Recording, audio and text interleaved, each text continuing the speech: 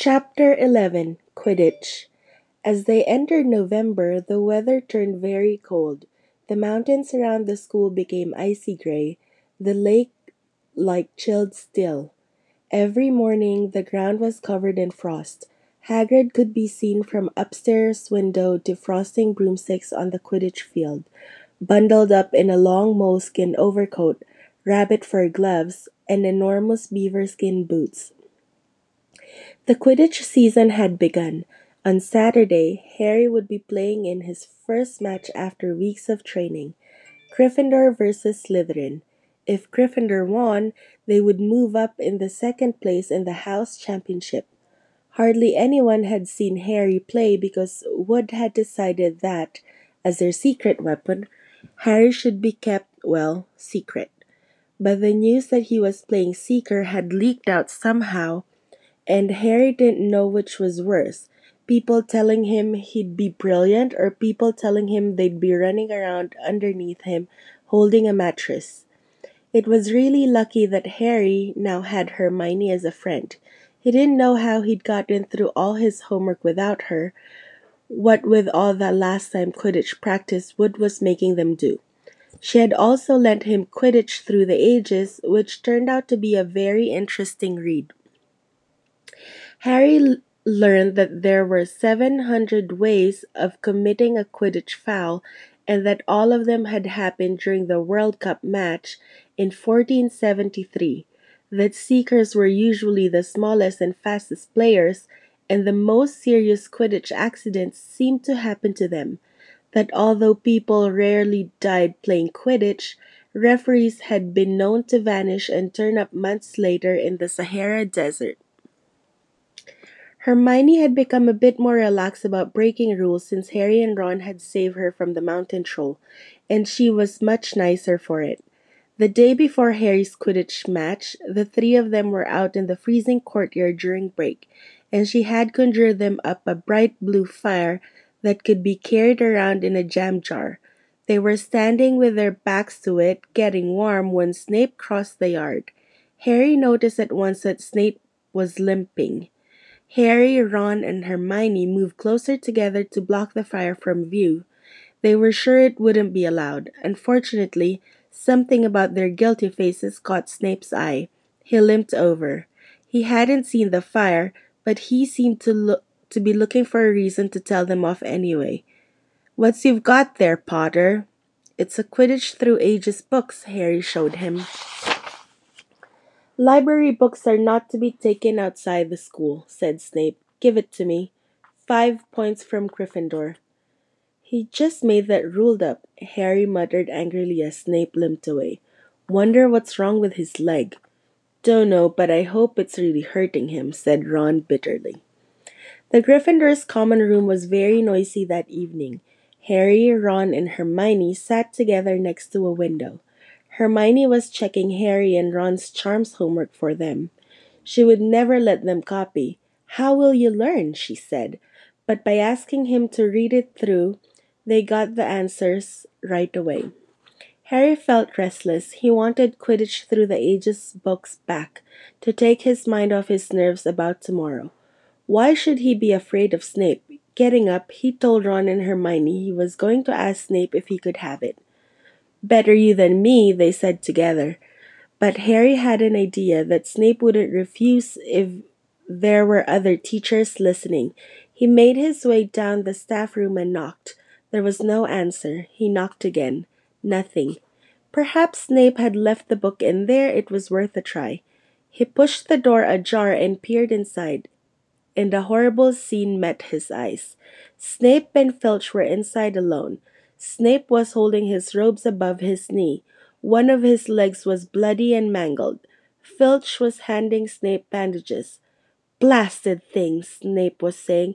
"How are you supposed to keep your eyes on all three heads at once?" Harry tried to shut the door quickly, but "Potter!" Snape's face twisted with fury as he dropped his robes quickly to hide his legs. Harry gulped. "I just wondered if I could have my book back." "Get out! Out!"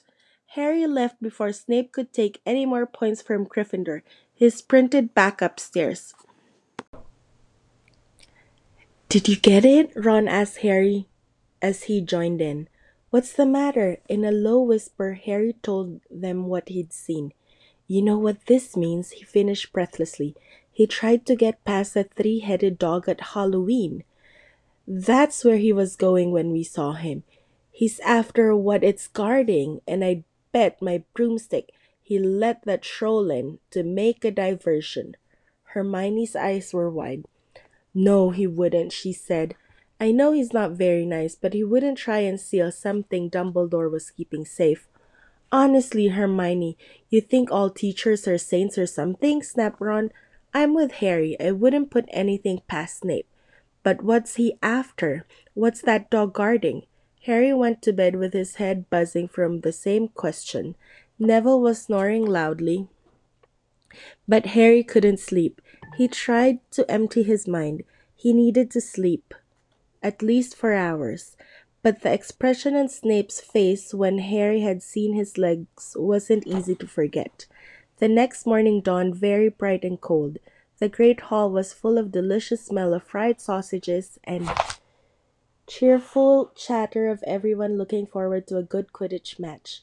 You've got to eat breakfast. I don't want anything. Just a bit of toast, wailed Hermione. I'm not hungry.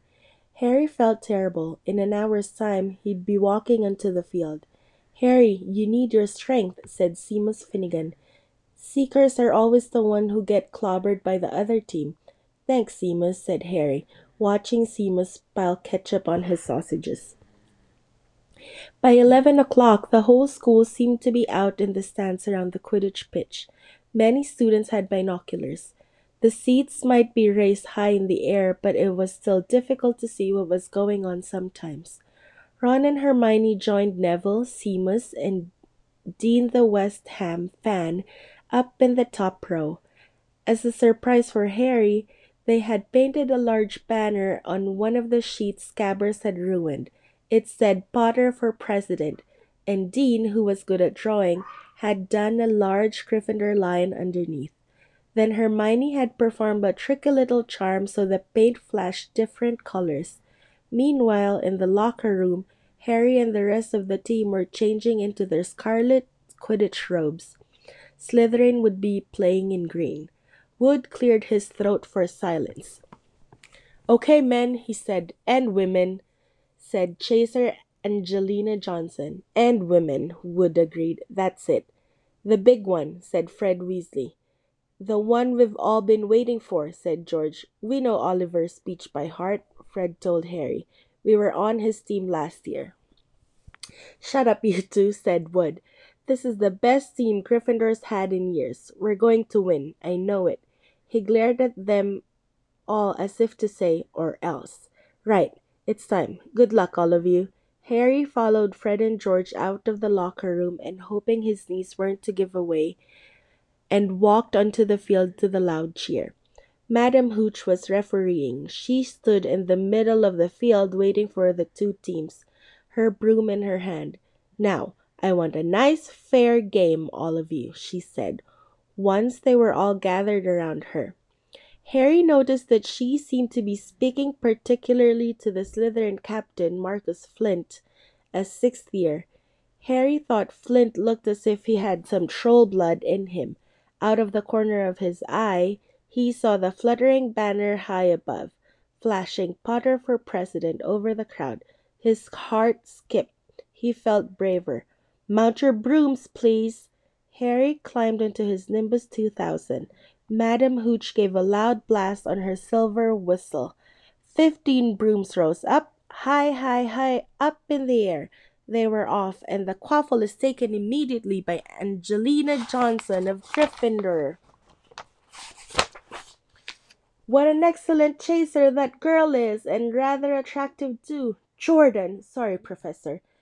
The Weasleys' twin friend, Lee Jordan, was doing the commentary for the match, closely watched by Professor McGonagall.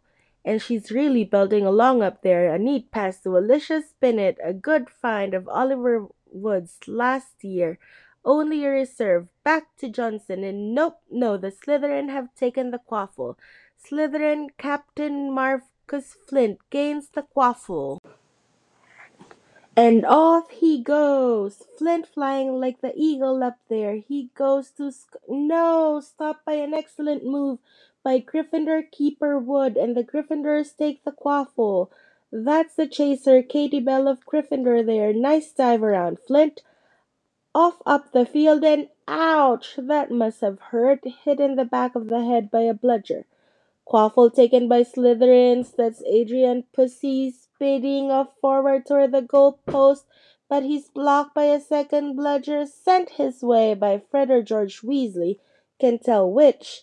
Nice play by the Gryffindor beater anyway, and Johnson back in the possession of the Quaffle. A clear field ahead and off she goes. She's really flying.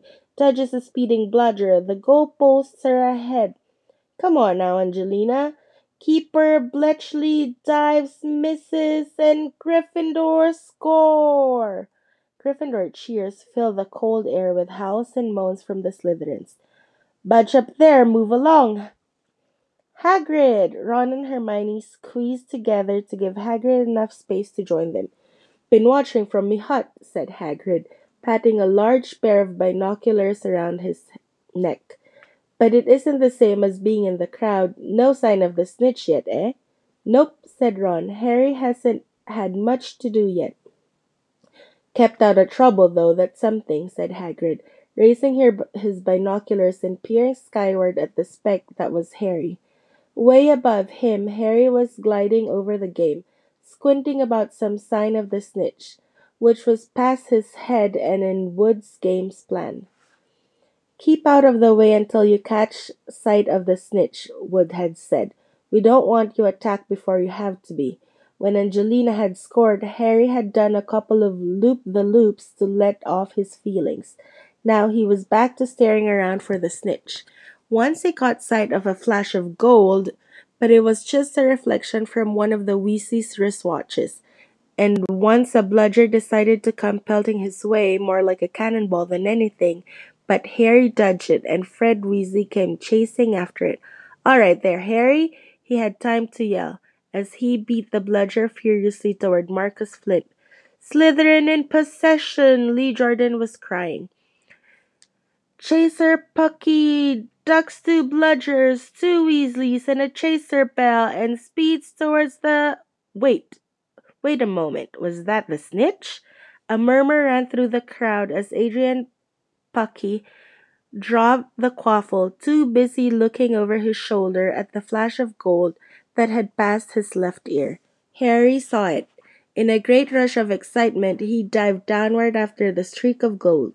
Slytherin seeker Terence Higgs had seen it too.